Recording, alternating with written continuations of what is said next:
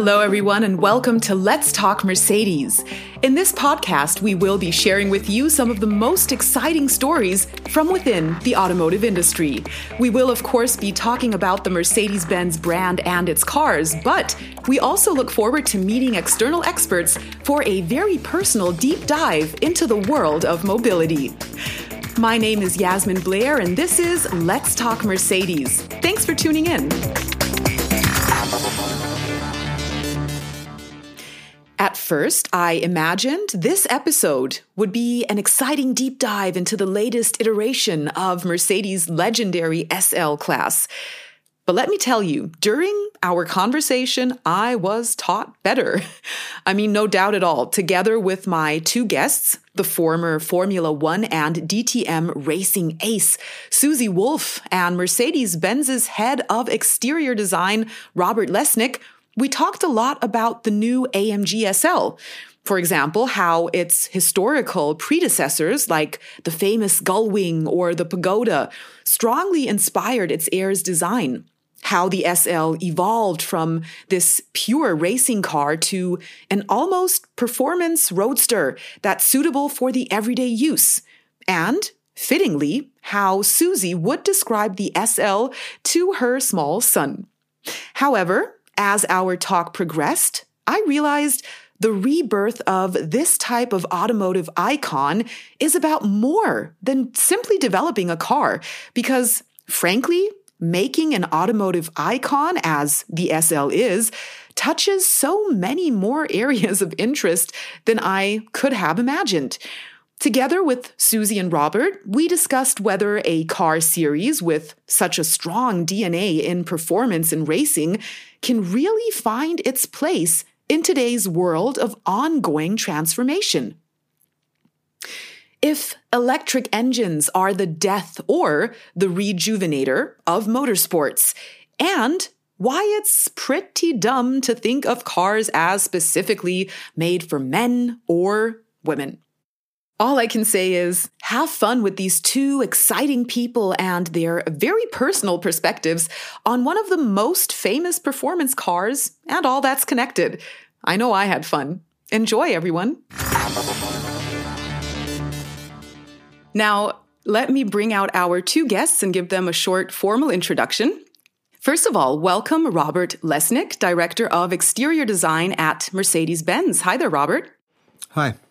And of course, welcome Susie Wolff, former professional racing driver and team principal of the Formula E team Venturi Racing. Hi there, Susie. Hi, it's great to be with you both today. Thank you so much for joining in. Now, you two, I gave you a very short, very formal introduction, but here's the thing. From where I stand, neither one of you really needs an introduction. And since here at Let's Talk Mercedes, we never tire of surprising our guests and flipping things around.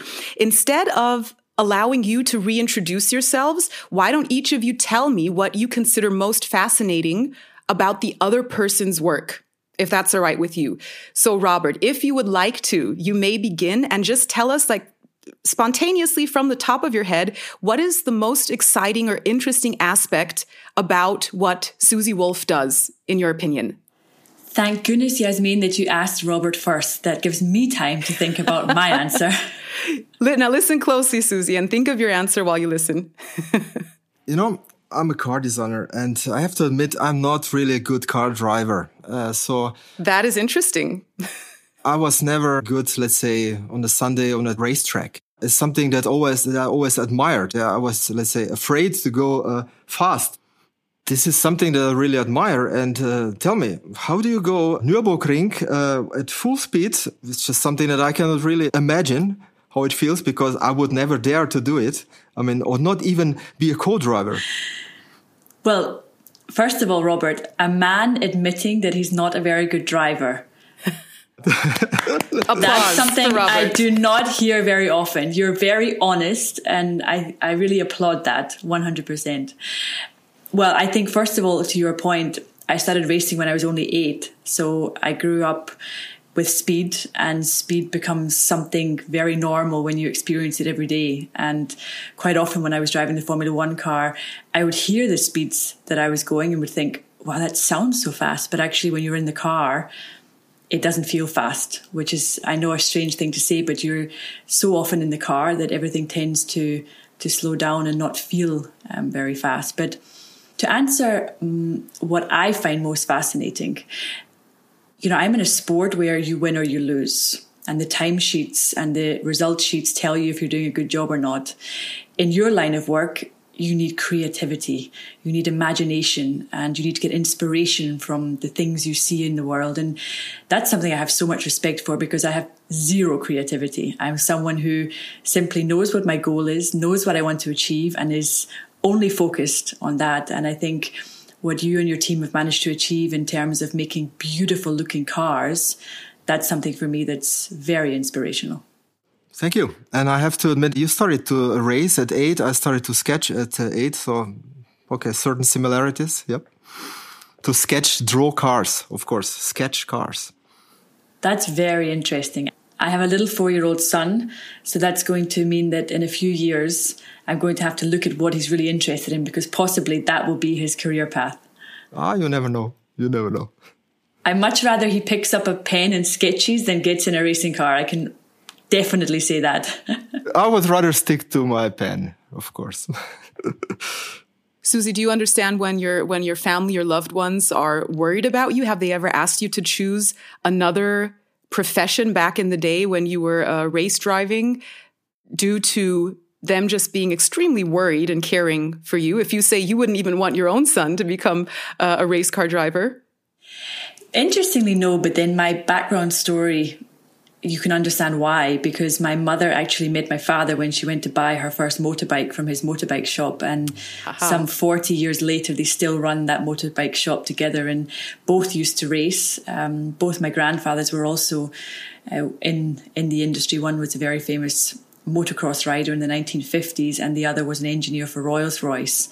So I think it's very much in my blood, and both fully respected my decision. And I was one of these little girls that I loved the speed, I loved the competition, I loved the adrenaline. And so there was really no stopping me. And my parents did a fantastic job of never actually making me realize I was doing something unusual for a girl. And I was very lucky in my sport that we wear a helmet.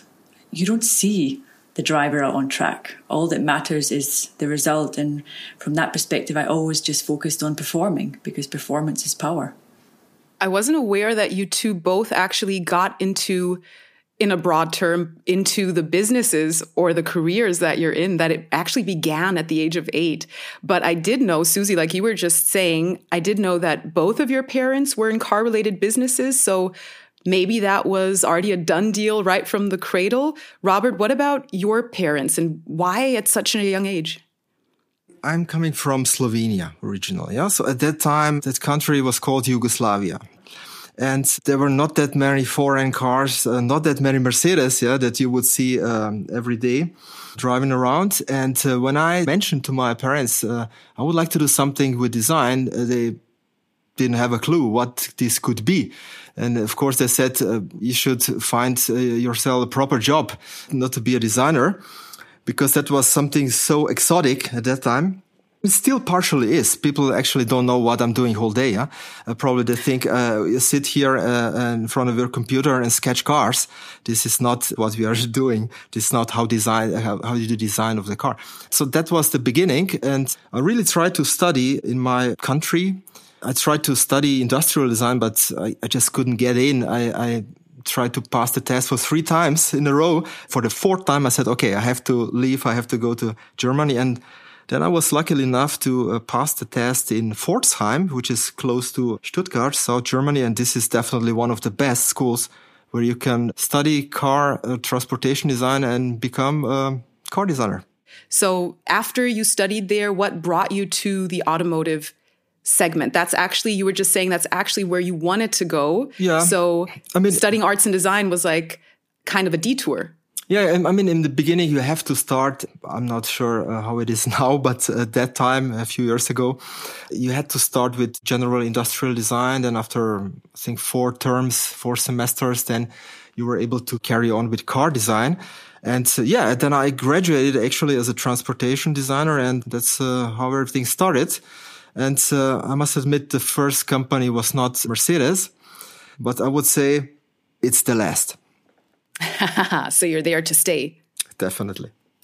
Is motor racing also a form of art, Susie? Would you go so far as to say that? I definitely think it is. It's a combination of man and machine, woman and machine. And it's making the balance right, no matter how great the car is. If the driver doesn't feel confident in the car, it's not going to function. And the other way around, if the driver feels great in the car, but the car isn't functioning. So I think it's 100% an art form. But obviously it has a very heavy process and engineering background. I mean, you need to get everything right in order to achieve success, and it just takes one small area to be out of place or not be 100%, and the performance of the whole team can suffer. Obviously. Now, you both did so well on just from the top of your minds telling me what fascinates you about the other person's job. Why don't we do the same thing and focus on our main star, on our VIP of today's episode, on the SL itself? What connects you, or what is the first thing that comes to mind? Let me know. Well, I think when I was first asked about this podcast and was told it's around the SL, it really connects to me because my favorite car of all time is a 300 SL, the Gullwing. I adore that car. And the first car I actually bought was a Pagoda for my husband, a classic. You can tell here that I'm really into my classic cars. And when I was reading a short history of the SL, I understood that Robert and his team got so much inspiration from the past because this car has a huge history. And for me, understanding that history and the fact that Robert and his team have taken inspiration from it means that even this new SL, which is obviously the most modern, up-to-date car, it has taken a lot of inspiration from the past, and that's something which I find very, very inspiring when I look at the new SL. When I think about SL, then I have 3/4 rear of that particular one, the 300 SL Gullwing, in mind, with open doors, with open gull wings. 3/4 rear. People ask me why not 3/4 front, because most of the people think the front is more important. I think the rear is actually the most important perspective or area of the car, just simply because you see it most of the time on the street. And I think that particular rear volume, how it was done in the beginning of the 50s on that SL 300 Gullwing was just amazing. Very low, very round. Yeah, that was also partially an inspiration for our new SL. I have quite a funny story because when I was still racing for Mercedes-Benz in the German Touring Car Championship, they asked me if I would do an event called the Mille Miglia. And I had to first look up what it is, and it's okay, the race of 1,000 kilometers in Italy. And then they told me, you're going to be doing it with Stirling Moss in a 300 SL Gullwing. And I thought, wow, it just doesn't get any better. So that was my first experience of the car. And I remember when the Mercedes-Benz Classic team, they unloaded the car and put it kind of near the road, and they said, I mean, it looked beautiful. They said, get in and have a little try. And so, of course, I got in and, hit the throttle, the whole rear end slid, and I could see them all thinking, oh my goodness, what's this lady doing with our beautiful car? But it was just a joy to drive, and obviously to have the experience of sitting next to Sir Stirling, who won the race in that car, and hearing his stories and the challenges he faced in the 1950s. Wow, was a great experience for me. Robert, if the rear is the most important part of the car, do you approach design from the back? Is that how it works? You start in the side view, probably, because it's about the proportion and definitely the SL. Why is a design legend? Because it's virtually unchanged in terms of proportion. Of course, every generation has completely different character through time. Of course, the Pagoda looked completely different, very thin, almost fragile, in compared to the current cars. But that proportion that you can really capture the best with one side view sketch, that's something that you would probably start with. And the 3/4 rear is probably the most, I would say, sensual one. Yeah, the area where you can, as a designer, have enough, we call it real estate, to build on, because you just have this so-called rear shoulder, and the sportier the car is, the more real estate you have. That means a wide track and narrow greenhouse, especially for a two-seater. And then you really have a lot of sheet metal that you can model, or of course in the beginning clay. You start with a clay model, but at the end, that shoulder is probably the most sensual area of the whole car. And that's what I really prefer. How much time do you spend on the shoulder before you move on to finish the rest of the creation? Forever. It takes forever because it's done. You can do it over the weekend, no problem, but nobody can build it. That's the problem. And that's also, you mentioned before, art. That's how I would say. At the end is, of course, we want to build car. Yeah, we want to see that car driving on Mille Miglia, or I don't know, in those tight Italian roads as well, and also on the racetrack and so on. That means it has to be produced. It has to be feasible. Somebody, some other clever engineers would have to be able to build it, to stamp it or press it out of aluminum. What we do in the beginning is definitely not feasible, but at the end is our job, also my job, to take care that also a customer a few years from now will be able to buy and enjoy. Well, your predecessors did a great job, Robert, because I love my Pagoda. I should say my husband's Pagoda, but I drive it the most. I bounce along. And you bought it for yourself, admit it, Susie. Kind of, it was one of those presents that this is for you, but it's actually for me. And living in Monaco, you can imagine all the crazy cars you see here in the streets, but everyone loves it when I rock up in my Pagoda because it's such a classic. Definitely. Yeah. I like it too.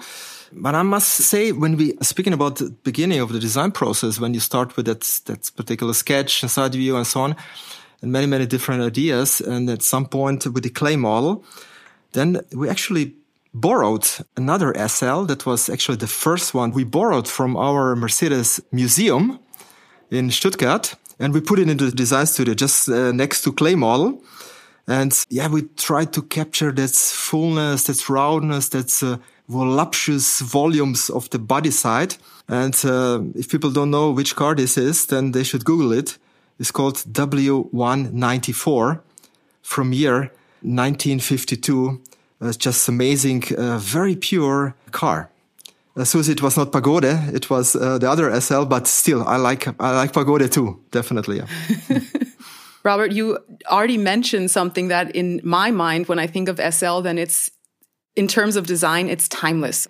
So that's like a constant when it comes to the SL. But if we look at your latest creation, then this is the very first of its kind to go AMG.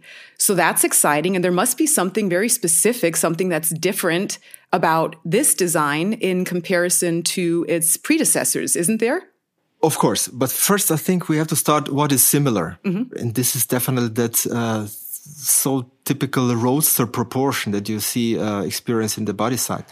Is that just long bonnet? Obviously, in this case, we still have 8-cylinder combustion engine in there. Yeah, it's still defined, but it's that 8-cylinder engine in the front. So you have that long, low bonnet, short overhangs. You have this cabin that is pushed very far back. We call it cab backward design. Yeah, that's very tight cabin, and that's, as I mentioned before, round, extremely low rear end. That is something that I think was there in every generation, but it was executed a little bit in a different way. Mm-hmm. The proportion was always the same because it was defined by the position of the cabin and the engine. But definitely the car that we just recently introduced, the new SL, fits, I would say, in this century, fits in this time, and is with its fabric roof compared to its predecessor. We have it now again, and really enabled us to do that, we call it sensual purity. This is how we design at Mercedes, every Mercedes, not just an SL. I think it really perfectly fits in our current portfolio. Susie, if you can, try to set your mind back on the very first time you saw, let's say, the very first image, like the first sneak peek, for example. What was your very first impression, speaking with the heart of a true race car driver and obviously a girl who is truly in love with the oldies, I'm going to say? When I saw the first images, I mean, I think when Robert mentions the portfolio, there's so many great cars in the complete range right now. I do think the cars just now just look fantastic. And I'm someone that is very into aesthetic. You know, I like my home to be well designed. I like to dress well. I like well designed things. I don't always know how to design them, but I can definitely appreciate something that's very well designed. And I'm also someone that's very influenced from the Japanese culture. I love minimalism. I love everything to have a functionality. I don't like there to be too much, for there to be overcrowded, for it to be, let's say, in any way vulgar. For me, it's understated, it's elegant, it's sporty. And when I talk about what I like, you could even use all of those words for the new SL. It has, for me, great lines. The aesthetic is pleasing to the eye. So, of course, when you look at a car, your first instinct is always going to be on its shape. And that's something which I like a lot in the car. I think in this day and age, you also don't want to focus just on performance. You need a car that can do your everyday life and still be versatile. And that, for me, this car ticks all those boxes. Are you taking notes here, Robert? Inspiration from a true female motorsport No, I just checked driver. If everything is correct. So that's what we had in mind when we designed this car. You did a good job, Robert. You and your team did a good job.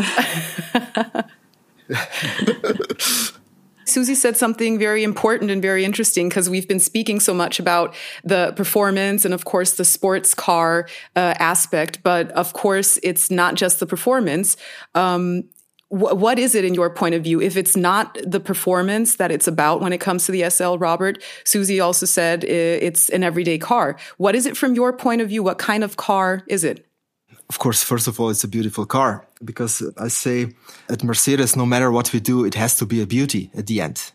That's something that's you probably, when you open up your laptop or you see, oh, that's the new one, you like it or not. And then later on, you will probably have, or maybe a chance to drive it. But definitely, I think the car, it's very modern. It's very pure.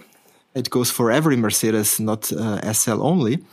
And that becomes alive when you see the contrast. You see that full round surfacing. I mentioned before the rear shoulder, but you see this very precise, sharp rear light graphics. It's high tech, of course, and it's also the aesthetics.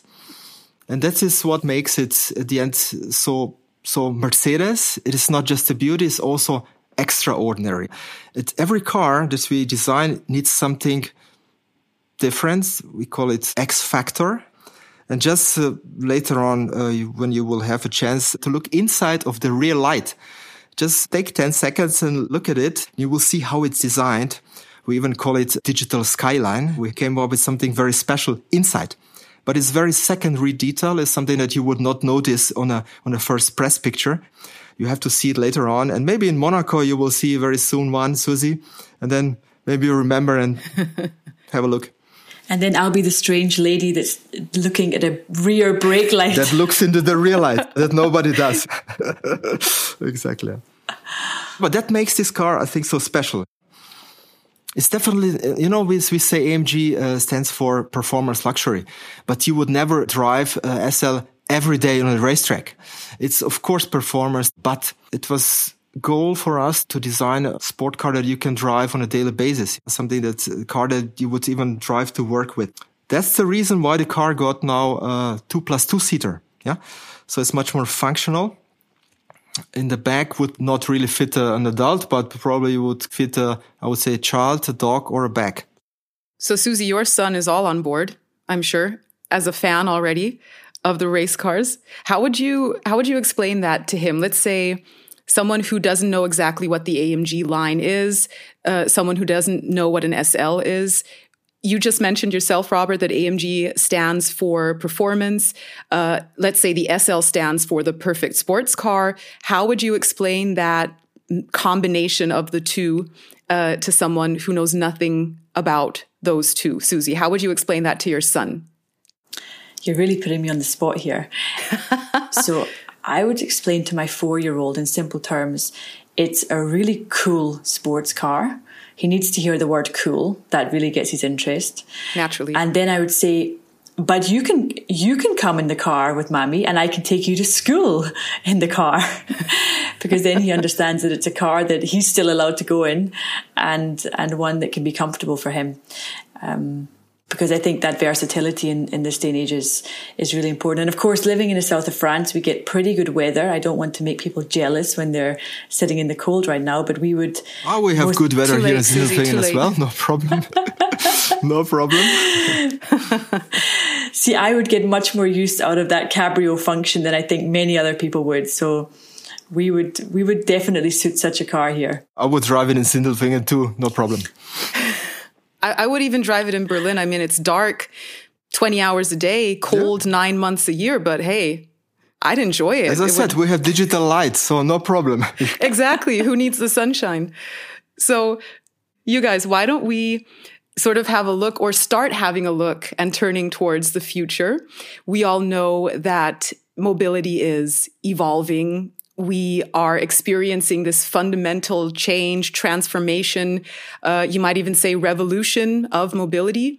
So how do all of these new factors influence the way both of you work? For example, Robert, what has become important or even inevitable, let's say, in terms of design? And of course, Susie, as part of the Formula E, how have you been experiencing this transformation? How has it changed the way both of you work is the basic question.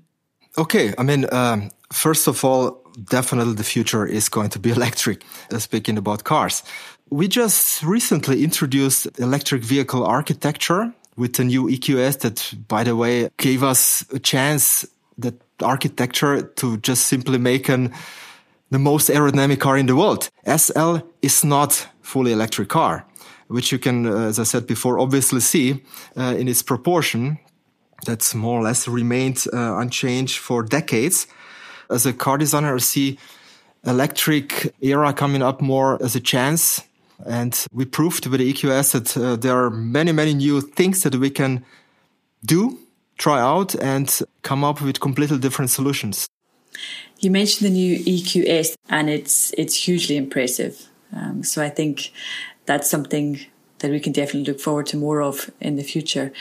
From my perspective, Formula E, it's the first all-electric championship, and it started 8 years ago.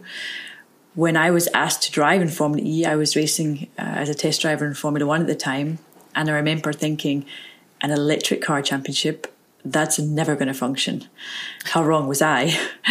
It also, at that time, didn't interest me. As a driver, I loved speed, and part of what I loved about cars and racing was the sound and the smell and the experience. When I was approached to become team principal of Venturi, I was very skeptical. At first, I was really uninterested, and then my business partner at the time said, look, just come to New York and look at the race.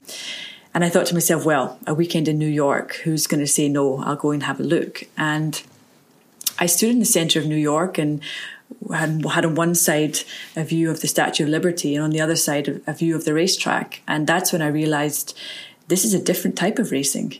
We're taking racing to the people. We're showcasing the newest technology, which is not yet mainstream.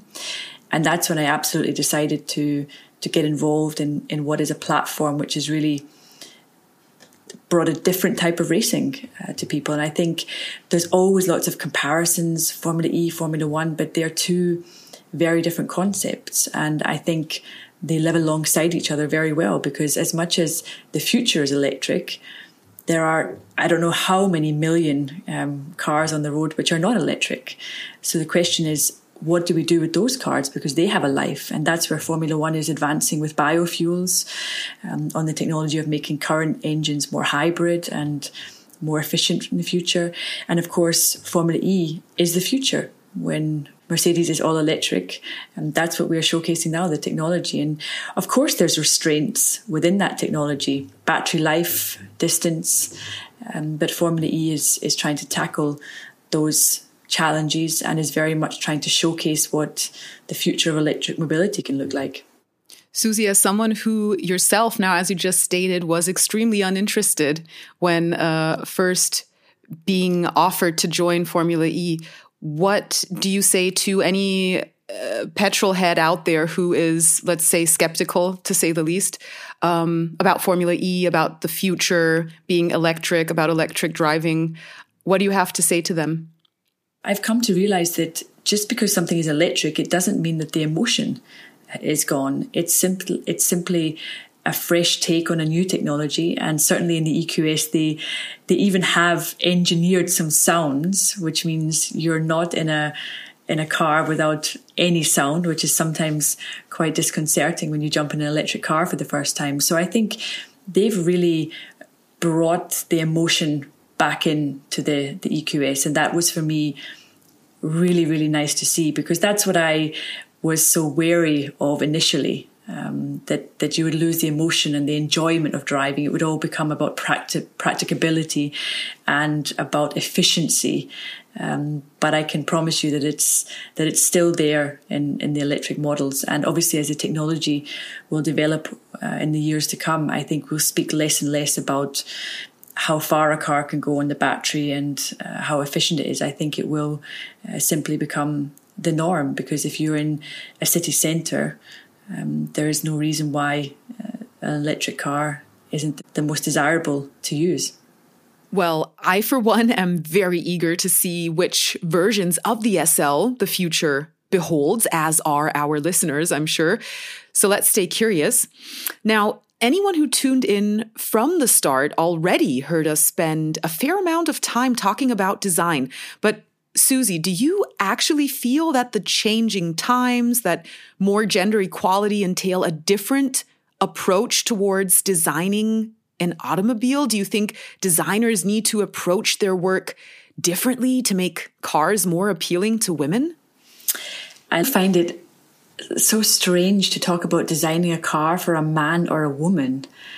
I mean, we're all individuals. There's no two women that are the same. There's no two men that are the same. And I think what people desire from a car, whether you're a man or a woman, is very similar. You want something that is looking good, that's performing, which is versatile. And of course, each individual will have different needs for each car. But this idea of designing a car for a woman or a man, I find very strange, because in the end, it's about designing the best possible car. And you know, when you talk about designing a car for women, you come up with all the cliches, you know, and there's so many jokes out there which I've heard 1,000 times over my career. You know, does it have assistant for reverse parking? Does it have a place for your lipstick? And can you get it in pink? Stop. Ha, ha, ha. Yeah, no. Do you get that a lot, Susie? People who are close to me who know me well, they'll laugh a lot, because anytime we pass by a car that either looks extremely fast, we're just speaking looks, like not even driving performance, anything that looks fast or very, very powerful, big cars as well, is a car that I like. And people will always say, you're such a guy with your taste of cars. And I don't even know what that means. Did you get that? I mean, you started at a very young age. Did you get that from the get-go? People saying, "Oh, you're such a guy. Not even knowing how do you react to that? I don't even know what that means. You know, Yasmin, in my whole career, I only ever did one interview where I wasn't asked about my gender. It became such a big part of my career, and it was really unwanted. I simply followed my passion in life, and because it was unusual for a girl, it attracted a lot of attention. And I think the funniest moments for me are, you know, when people see me in a gull wing or the reverse parking somewhere, and they're like, "Oh, you did that well." And it's like, wow, because I'm a girl, I should do it badly, or I should struggle with it. But that's one of the reasons, you know, I decided to start my own initiative, which is now a global initiative with the FIA called Girls on Track, because I felt it was, first of all, important to give something back, but also to pass on all the experience that I'd learned throughout my long career. And it's really about inspiring the next generation to understand that this social misconception of motorsport and cars being for boys, it's not. You know, a car is something which everybody uses on a daily basis. So this idea that it's only something for boys. So we really aim to inspire the next generation and show them that there are opportunities. And half the battle is also making the parents understand that this social bias, and it's an unconscious bias, it's definitely an unconscious bias, but that's what we want to try and break down in the long term, so that we've got more participation from girls globally, in the hope that with a bigger participation we have the talent rising to the top, because it is simply a numbers game. Besides wanting to see perhaps more female empowerment in certain sectors in the future, and besides knowing that electric cars are coming, we already spoke of that, what else would you like to see, or would you enjoy seeing in the future of the SL? We haven't started sketching for the next generation, so we want to see how the new one, just recently launched or introduced, will perform out there. Also in terms of stance, exterior design and so on. The theme luxury, in this case performance luxury, is very broad. So there are quite many, I would say, maybe even surprising things that we have in the pipeline. Are you allowed to spoil one of those surprises for us today? No, of course not. Then I would well, need to show you a sketch, but unfortunately we're only here without video. So I cannot show it. So no spoilers today. Susie, what do you look forward to in the future? Well, let's say not only in the future of the SL, but in the future of returning to motorsports, the future of racing as well. In terms of the SL, I look forward to it continuing to be a cult car. For my all-time favourite to be such a classic in the 300 SL, and for me to love driving the Pagoda, means that the car has something special. It connects with people, and it is something which people aspire to and enjoy driving. So no pressure, Robert, on you and your team, but you got to continue that very strong heritage, because in 60 years, people are going to be driving the next generation and saying, wow, what an amazing car. In terms of the future of motorsport, I think Formula One as a global platform with such a huge global audience has to showcase the possibilities with sustainable fuels, so that all the cars driving around in the world now can start to become more sustainable instantly. And obviously for the future and the purchases that will happen in the future when people buy new cars, obviously a lot of that will be electric. It's still a very small number, but we see it growing year on year. There's a lot of development which needs to be done in terms of charging and the accessibility of charging and the speed of charging, but that's all coming, and it's hugely exciting to see there being such big advancements year to year, and that's something which I look forward to following with interest in the future. Thank you to both of you so much for your time, for this really interesting conversation. Thank you so much for joining me, Susie and Robert. Great having you two. Thank you. Thank you. And thank you to all of our listeners. And we look forward to welcoming you on our next episode of Let's Talk Mercedes. Take care, everyone.